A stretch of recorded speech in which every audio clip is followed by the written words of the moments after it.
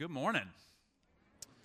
My name's Scott. I am one of the pastors here, and if you're a guest with us today, we're really honored that you decided to be with us. We're in the last week of a series on this whole Me Too phenomena, and we're going to close that out today by taking communion together, and we'll get to that in just a minute.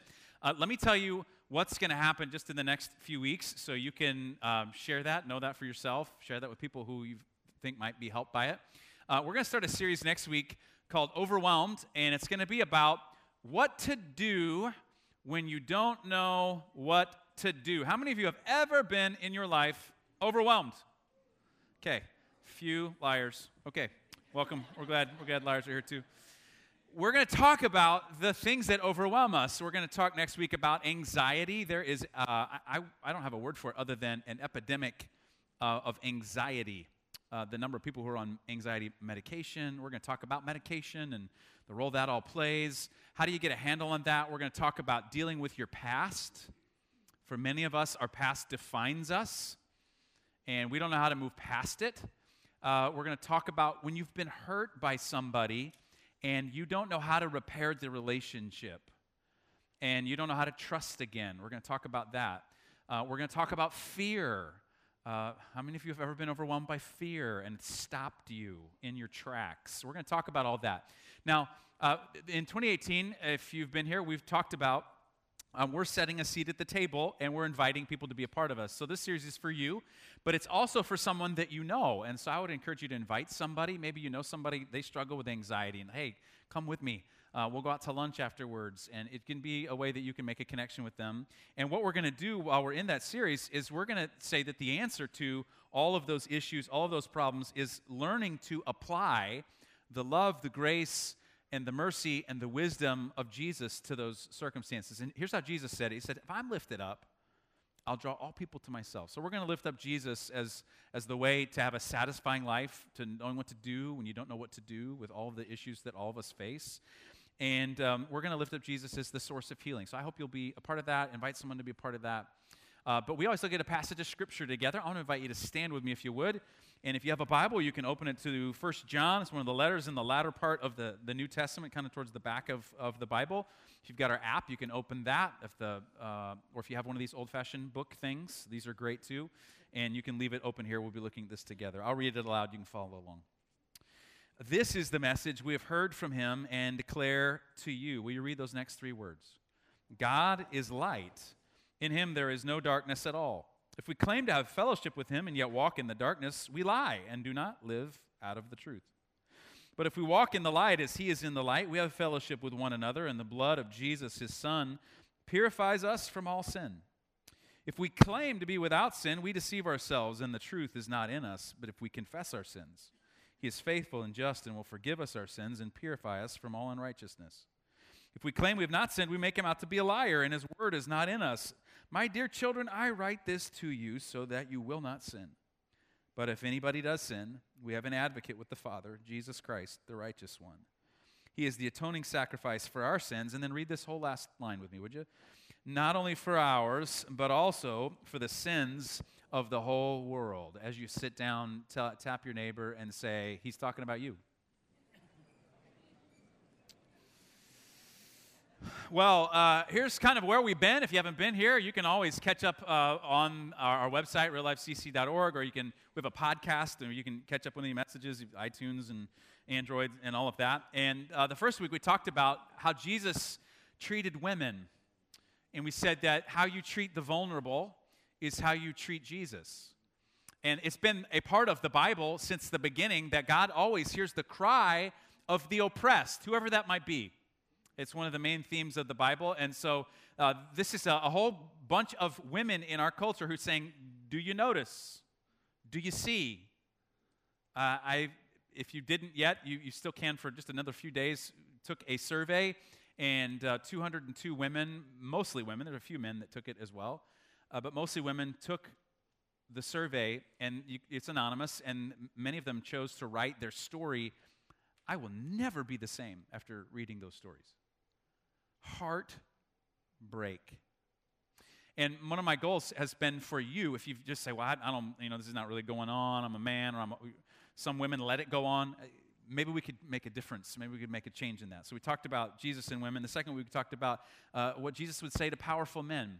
And Jesus is the example of a powerful man and what he does with his power. And a powerful man stands up for someone who's oppressed, doesn't use them. And then we talked about Jesus and the wounded. Jesus is welcoming of anybody where they are with their hurt and with their pain and with their wound. And Jesus includes a seat at the table for anybody and everybody. And then last week we said, listen, if we're going to solve the Me Too problem, the Me Too is really a symptom, not the cause, so we've got to get under the root. And we talked about how the Bible views sexuality in the first place and what it's for. And we talked about what's right and what's wrong, and you can check that out on the podcast as well. But today what we're going to talk about is the church that Jesus is building, and the church that Jesus is building is a Me Too church. Now, I don't mean just about this movement, Me Too, a bigger, broader understanding of that any hurt, any pain, anyone brings, is you want to belong to a place, you want to belong to a people who say, Me Too. I had a kind of an epiphany as a pastor a number of months ago, and I realized, you know what, there are a lot of churches, and the way they operate is not a Me Too church. This was kind of before all the Me Too stuff happened. Not a Me Too church. They're like a you ought to church. Have you ever been around that? Some people leave religion and leave churches because they're a you ought to and you should church. Like, you should do that, and you ought to do that, and you're not doing that good enough. And what we hunger for as human beings is we hunger for a place where people will go, Me Too, Me Too. So we're going to talk about that kind of church and how we could be that kind of church today. Well, John was one of the disciples of Jesus. He's one of the original 12 disciples. The way he referred to himself was the disciple that Jesus loved, the one that Jesus loved. I don't know how you think about yourself, your self-identity, how you talk to yourself about who you are, the kind of person that you are. But John said that he was the one that Jesus loved. Listen, if you could figure out how to become the one that Jesus loved, everything gets better for you. And John wrote one of these letters, actually three of the letters, 1st, 2nd, and 3rd John. This is 1 John, and this is where he starts off, and he says in verse 5 there, he says, this is the message we've heard from him and declare to you. Now, I got to stop for a second right there. Who's him? Okay, this is not a trick question. It's church. The answer probably is Jesus, in case you're wondering. The answer is Jesus. But if you were to summarize the message of Jesus, what would you say that it is? If you could write it in a sentence, if you could tweet the message of Jesus, what would you say that it is? Would it be, don't screw up, God's watching? Would it be, God is good and you're not quite good enough? If you don't know what the basic message of Jesus is and you follow Jesus, then I want you to stop everything and figure it out. Because what John's answer to that question is to tell us what God is like. He doesn't start with you and me and our problems and how awful it is. He starts with what God's like. And the reason he starts with what God's like is because if you get what God is like wrong, your life goes wrong. Because how you think about God is maybe one of the most important things about you. And if you think that God is mildly disappointed, or God is angry, or God is someone that you have to appease, or God is someone that you have to perform for, excuse me as I step all over that. If you think that, that's worlds apart from understanding that God is full of grace and mercy, created you in his image, that you got it wrong, but he himself came and made up the gap between you and him, died for your sins on the cross, rose again to give you with the power to give you new life. That's worlds apart from thinking that God's just a little bit displeased with you or maybe really angry with you. How you understand and how you think about God is incredibly important. And so this is John's answer. He says, if you want to know what God is light. He says, in him there is no darkness at all. The original language reads, God is light. In him there is no darkness at all, not even a bit, not a single ounce. It reads like that. There's none. And so he uses this metaphor, light. Now, that's kind of a big idea to get our heads around. The Apostle Paul, in his letter to Timothy, he says that God lives in unapproachable light. The image that you're meant to get there is what you hear when people talk about near-death experiences. You know, I was going down a tunnel, and then there was a light, and it was so warm, and I'd never seen or felt anything like that. My wife's father, Hank is his name. I never met him. He died when Andrea was 15, of a brain tumor. For 30 years, Hank worked for John Deere making tractors. And before that, he was a farmer in Wisconsin, grew up on a farm, and worked really hard. He played ball. He was a great ball player. He was asked to try out for a couple pro teams, but he decided he didn't want to do that, wanted to get married and raise a family instead. And he played softball, and everybody loved Hank.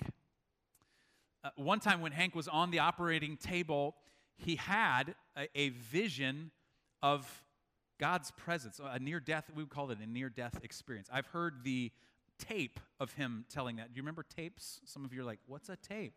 The tape of him telling that story. And he describes what the book of Revelation talks about when it describes what is known as the New Jerusalem. Now, later toward the summer, we're going to do a series on the book of Revelation, what the end times are and all that. But if you're familiar with that, he describes it like that. My wife sings, and you sometimes will see her sing up here, and her sisters all sing, and there's 4 sisters and a brother. And he said, I love it when my girls sing, but what I heard there, I've never heard anything like it. And after he had this near-death experience, they would find him crying, and he couldn't say why. And finally, after a few months of having these experiences of crying, he said, the pull to go back is just so strong. But while he had this vision, he said he was looking and he saw these things, and he said behind him was this piercing light. And he said, I knew if I turned around, I wouldn't even be able to look into it. And I knew the piercing light was God himself, and it lit up the whole city. This is what John's writing about when he says God is light. This is what Paul's writing about when he says God lives in approachable light. Now, our experience with light is not quite like that. I mean, we know the sunlight. We know the daylight. We know a nightlight. Our perspective is very limited, and we have to contrast that with our experience of light. And we only understand light in contrast to darkness. That's our only way of even making sense of light. So John says, so in him, there's no darkness, none at all, not even a hint. Now what kind of things happen in the darkness for you and I? Just yell it out. What kind of things happen? Bad things? Yeah? You stumble around in the darkness? Yeah? You step on the Legos that your children left on the floor? You're confused when you're in the dark. We even have a phrase we say, things happen under the cover of darkness, meaning something bad happens. Someone stole something, someone committed a crime. You get lost in the darkness. You're afraid in the darkness. I remember as a kid laying in my bed, and I would call, Mom, because my closet would be open, and I would say, Mom, I couldn't get up because I was too terrified of what my shirts had become in the dark. And she would have to come in and close the doors. We hit our toe on the corner of the bed in the dark. I mean, all kinds of things happen in the dark for us. And so what John does is John says that light is what describes God. Darkness is what describes us. We kind of understand, darkness is kind of our reality. Light is all of God's reality. So we're going to turn off the lights just so you can get a sense of this, what darkness is like for us. So guys, go ahead and hit the lights. It's in the darkness, though, that we understand our need for light, right? Isn't that right? So here's what John's saying. Listen, in God there is no stumbling around, there's no confusion, there's no trickery, no bad things happen, there's no fear, there's none at all. There's just the light. Now, here's why this is important that you know this. If you don't know this, when it gets dark, you're going to wrestle with your doubt. You know that light's going to get dark for you again, right? Maybe you're in the middle of it. I don't know. Maybe this is a very dark time in your life. I don't know. But it's when we're in the dark that we say, is there anything light in my life? And here's what we do. Because darkness is our reality, we project that onto God. You know what a projector is. A projector has an image inside of it, and it takes that image inside of it and it puts it some other place. And so because all we know about our reality is darkness, confusion, frustration, fear. We project that onto God and say that God must be those same kinds of things. And so when we stumble, we say, well, why would God let that happen in my life? When we're confused, we say, well, where's God? When something bad happens, we go, is God really good? Why'd you let me get cancer? When we're afraid, we question, is God enough? I thought this was an old illustration, but my kids watched this, so I was like, okay, this maybe we'll connect a little bit. But I think we think that God has darkness in him like we have darkness in us. And that at the last second, he's going to pull the rug out from underneath us. And so the image that came to my mind when I thought about this was Charlie Brown and Lucy. You know how like every time Charlie Brown goes to kick the football, Lucy talks Charlie Brown into kicking the football, and Charlie Brown says, but you're going to pull the football away. That's what you always do. At the last second, you always pull the football away. And she said, what does she say? Just trust me, Charlie Brown. I'm not going to do that this time. And what does she do every single time when Charlie Brown goes to kick the football? That, right? And we have this in us that we say, I think maybe God is like that. He's not all full of light. I know it sounds good, but he's not all full of light. And honestly, these are all honest questions from our own darkness. But let me help you with understanding darkness a little bit. Darkness just means that we have a limited perspective. The Apostle Paul, when he's writing to the Corinthians in 1 Corinthians chapter 13, he says, right now, we see through a glass darkly. And then John says, okay, so God is light. In him there is no darkness, none at all. And he says, now, and then John says this, he says, listen, so out of our darkness we make some claims about what we think life is like and what we think God is like. And he makes this first claim. He says, the first claim we make is we say, we claim to have fellowship with him and yet walk in the darkness, John says. In other words, we say, I'm a spiritual person, I'm a religious person, I'm a Christian, and we live one way the rest of the week, and then we come to a place like this and we say, yeah, I'm one of those people. And what we say doesn't match up with what we do. We're two people.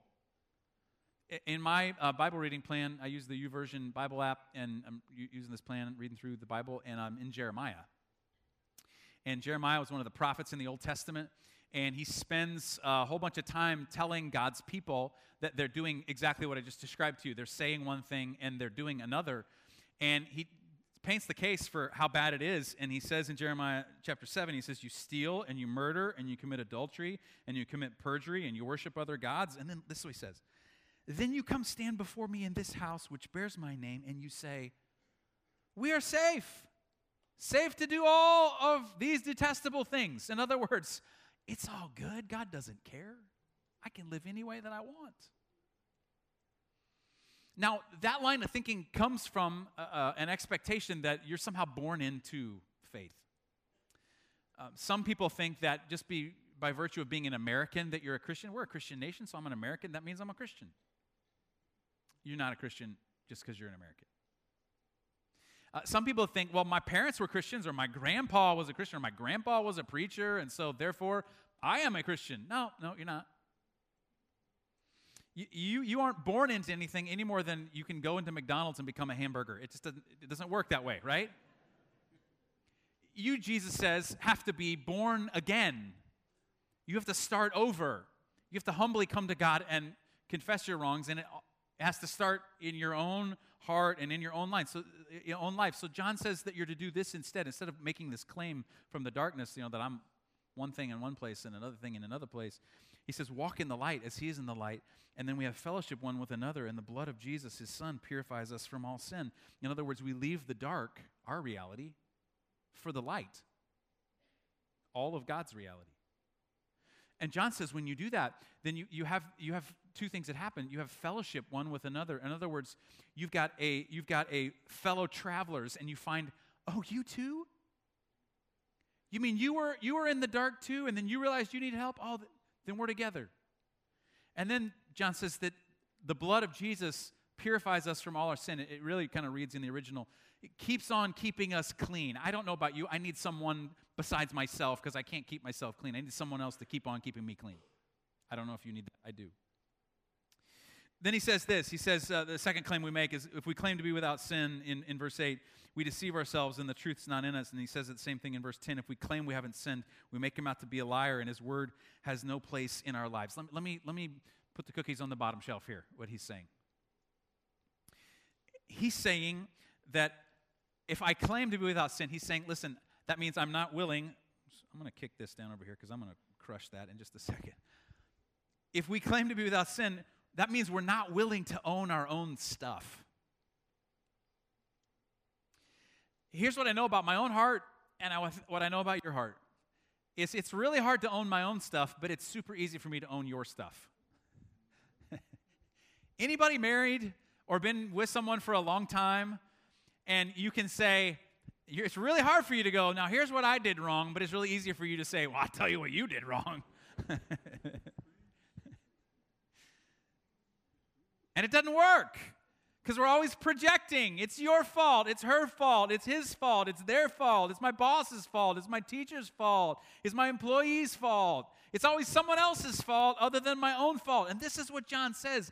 If that's you, then you don't yet know the truth. If you can't own your own stuff, then you don't yet know the own truth. You have to, what John says is you have to confess instead your sins. I use this illustration probably once a year. I'll use it again because I really like it because it illustrates the point. If I don't own my own stuff, then I don't know the truth yet. A guy named G.K. Chesterton, who was in the late 1800s, lived in England. He was a very well-known man. He was a follower of Jesus and wrote a lot of things. You can read his books, really, really outstanding insights into life and to God. And there was an essay contest in the major paper in London at the time. And the question was put out to these kind of people who were thought leaders in England at the time. Please submit an essay and tell us what's wrong with the world. It's a perpetual human question. G.K. Chesterton answered back with a 4-word answer, and this is the heart of what John's saying.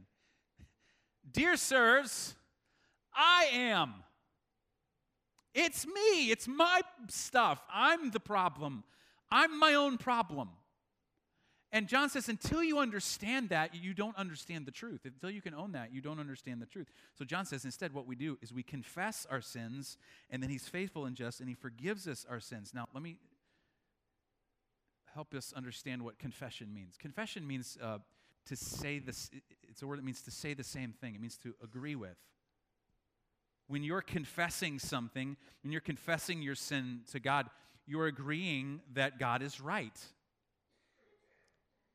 Yes, what that was wrong, and you're right about that, not me. Yes, I said that, and that was wrong, and you're right, and not me. This is why only humble people can become Christians. See, some people think that you got to be perfect, or you got to be good, or you got to be the right kind of person. No. Those people, it's irrelevant. Only humble people become Christians because only humble people can admit they were wrong. Proud people can never become Christians because they can't admit that they're wrong. They just can't get there. And so what confession does is confession creates this beautiful community of people who are honest. One of the best illustrations I know of people who take seriously the power of confession and the power of humbling yourself and admitting that you're not right is AA, Alcoholics Anonymous. And I was reading last night the 12 steps, and I thought these were so powerful. I thought I'd read some of the steps to you so you could get a picture of what confession looks like. This is the first step. We admitted we were powerless over alcohol. Now you could insert anything into that instead of alcohol. We admitted we were powerless over that our lives had become unmanageable. Step number 2, we came to believe that a power greater than ourselves could restore us to sanity. Step number 3, we made a decision to turn our will and our lives over to the care of God as we understood Him. Step number 4, we made a searching and fearless moral inventory of ourselves. Step number 5, we admitted to God, to ourselves, and to another human being the exact nature of our wrongs. Step number 6, we were entirely ready to have God remove all these defects of character. Step number 7, listen, we humbly asked Him to remove our shortcomings. See, humble people go into the light. This is why the church needs to be a Me Too place, a Me Too organization instead of a You Ought To organization. Listen, some of you are struggling with relationships, and you would love it if people were closer to you, and you had people you could count on, and you feel kind of lonely in your life. But often the way we try to make connections with other people is we try to show them how good we are at something.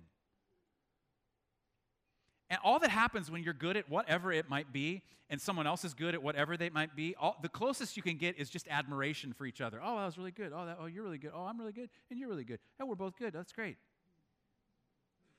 The way you make a connection with another human being is so counterintuitive. The way you make a connection is you admit what you're not good at, and you admit where you're weak. C.S. Lewis said it this way. He said, friendship is born at the moment when one man says to another, "What? You too?"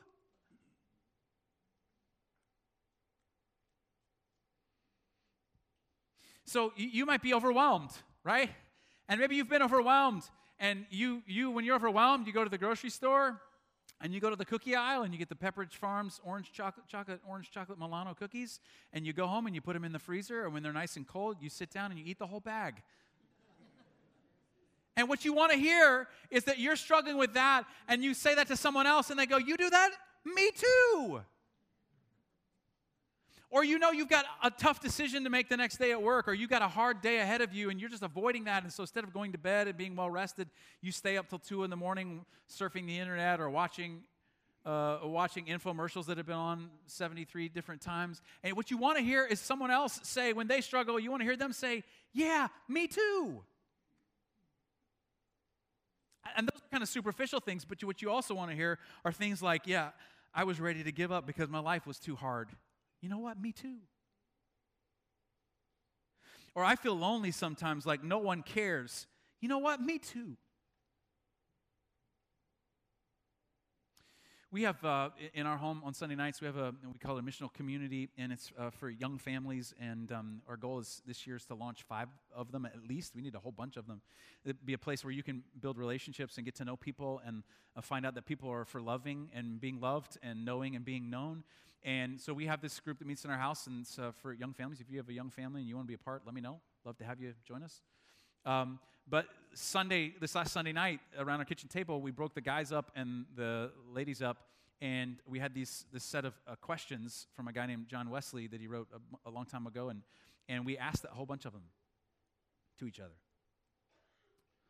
And I was the one responsible for asking the questions with the guys. And when I read through the questions, I was like, you know what? My answers to some of these are not great.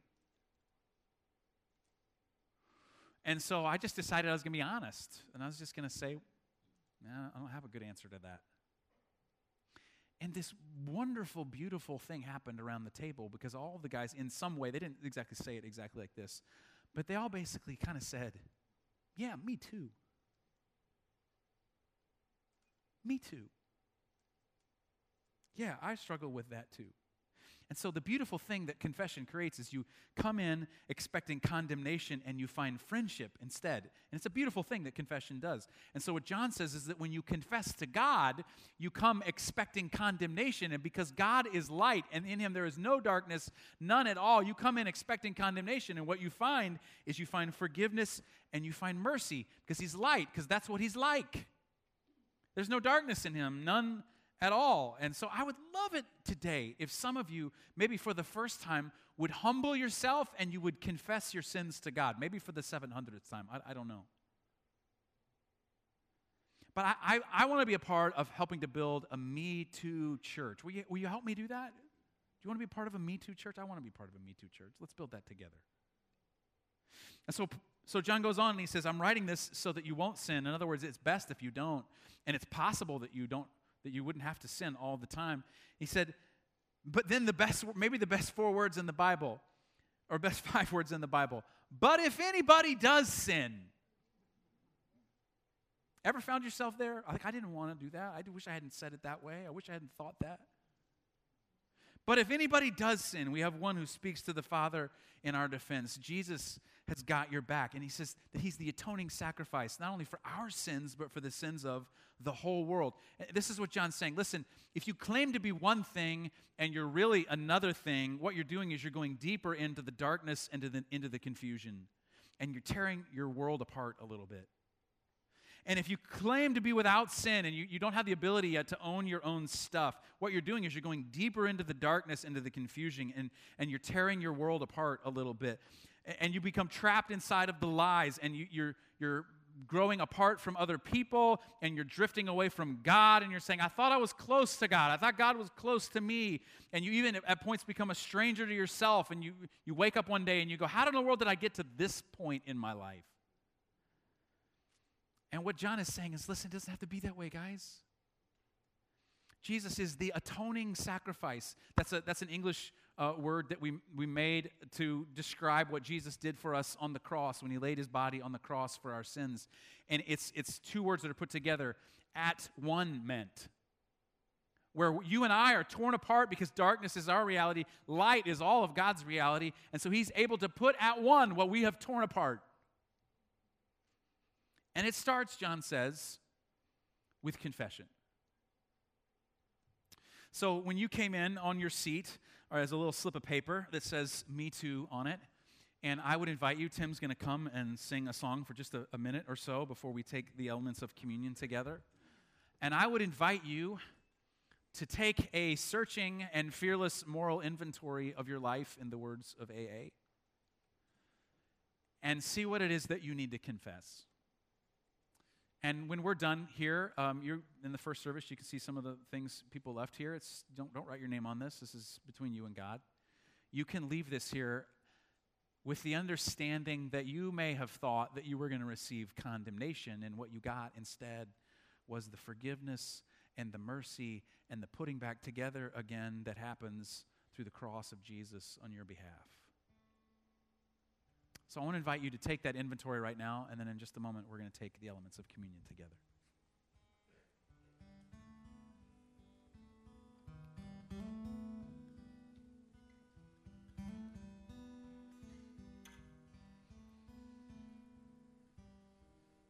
We say that where your treasure is, there will your heart be also.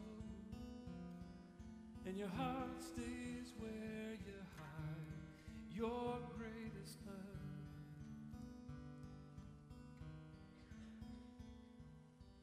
Now you can leave that love on earth. Thieves may steal tomorrow, or take it to that hiding place above.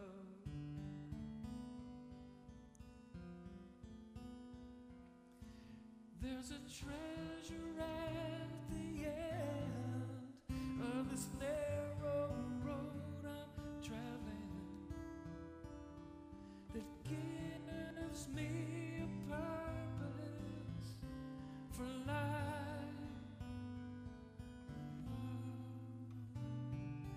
Jesus is my treasure, the reason that I'm living. And he'll still be the reason when I die.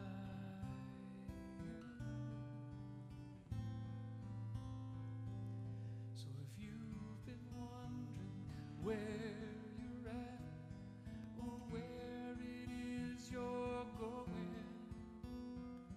he left a map for you and me to use.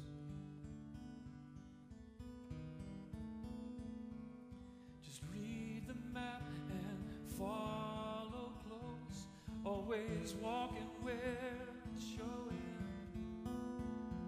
You just can't miss it. Think before you choose.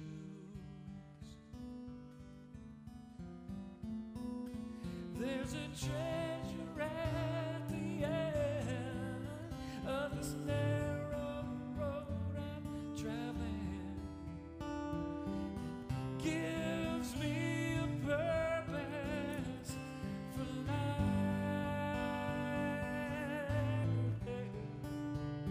Jesus is my treasure, the reason that I'm living. And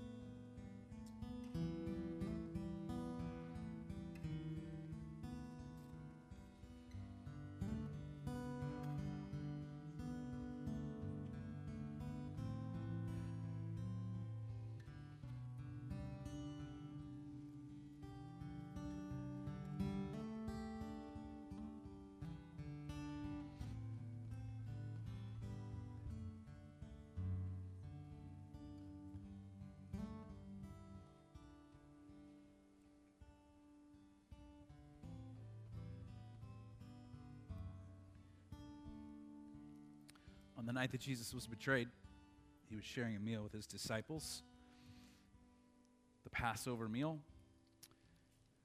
And so I'd invite you to take these elements out of this bread that represents the bread that Jesus shared with his disciples, and you can peel that back for the cup. And while they were there, Jesus took the bread and he said, "This is now, when you remember this, my body that's broken for you. Take and eat this and remember that Christ died for you."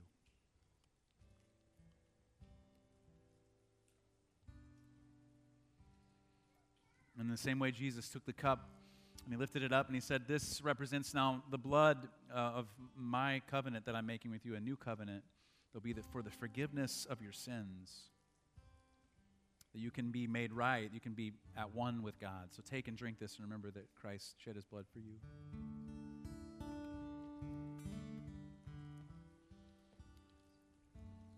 I invite you to stand with me, if you would, and we'll pray together. Be done.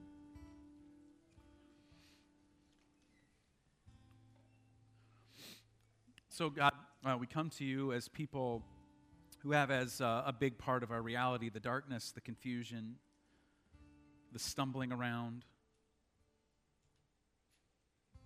the messed up decisions. And we come to you, who is light. In you there is no darkness, none at all, not even an ounce. So thank you that every time darkness comes up against light, darkness loses. Thank you. So when we come to you, the darkness is dispelled and we find a new way to walk. So God, I pray this morning for the marriages that are in darkness. I pray for the lives that are in the darkness of addiction. I pray for the person who is in the darkness of depression, that you would bring your light. And you'd show us the beauty of confession, the beauty that we can be a Me Too church. Me Too. Oh yeah, you have that? Me too. Oh God, we want that. So we ask for that. We ask for your help this week to walk in the light as you are in the light. And we thank you for the fact that we can do that because of your love and your grace. And everybody that wanted all of that said, amen. We send you out with a blessing. People hold out their hands as a way of receiving that. If you'd like to do that, please do that. If you're not comfortable, it's okay too. Just receive this blessing. May you know the love of God for you, just like you are. Darkness and everything. And may you know that you are now sent to love God, to love people, and to serve the world in his name. Hug somebody, tell them you love them. Our prayer team's down front if you need prayer.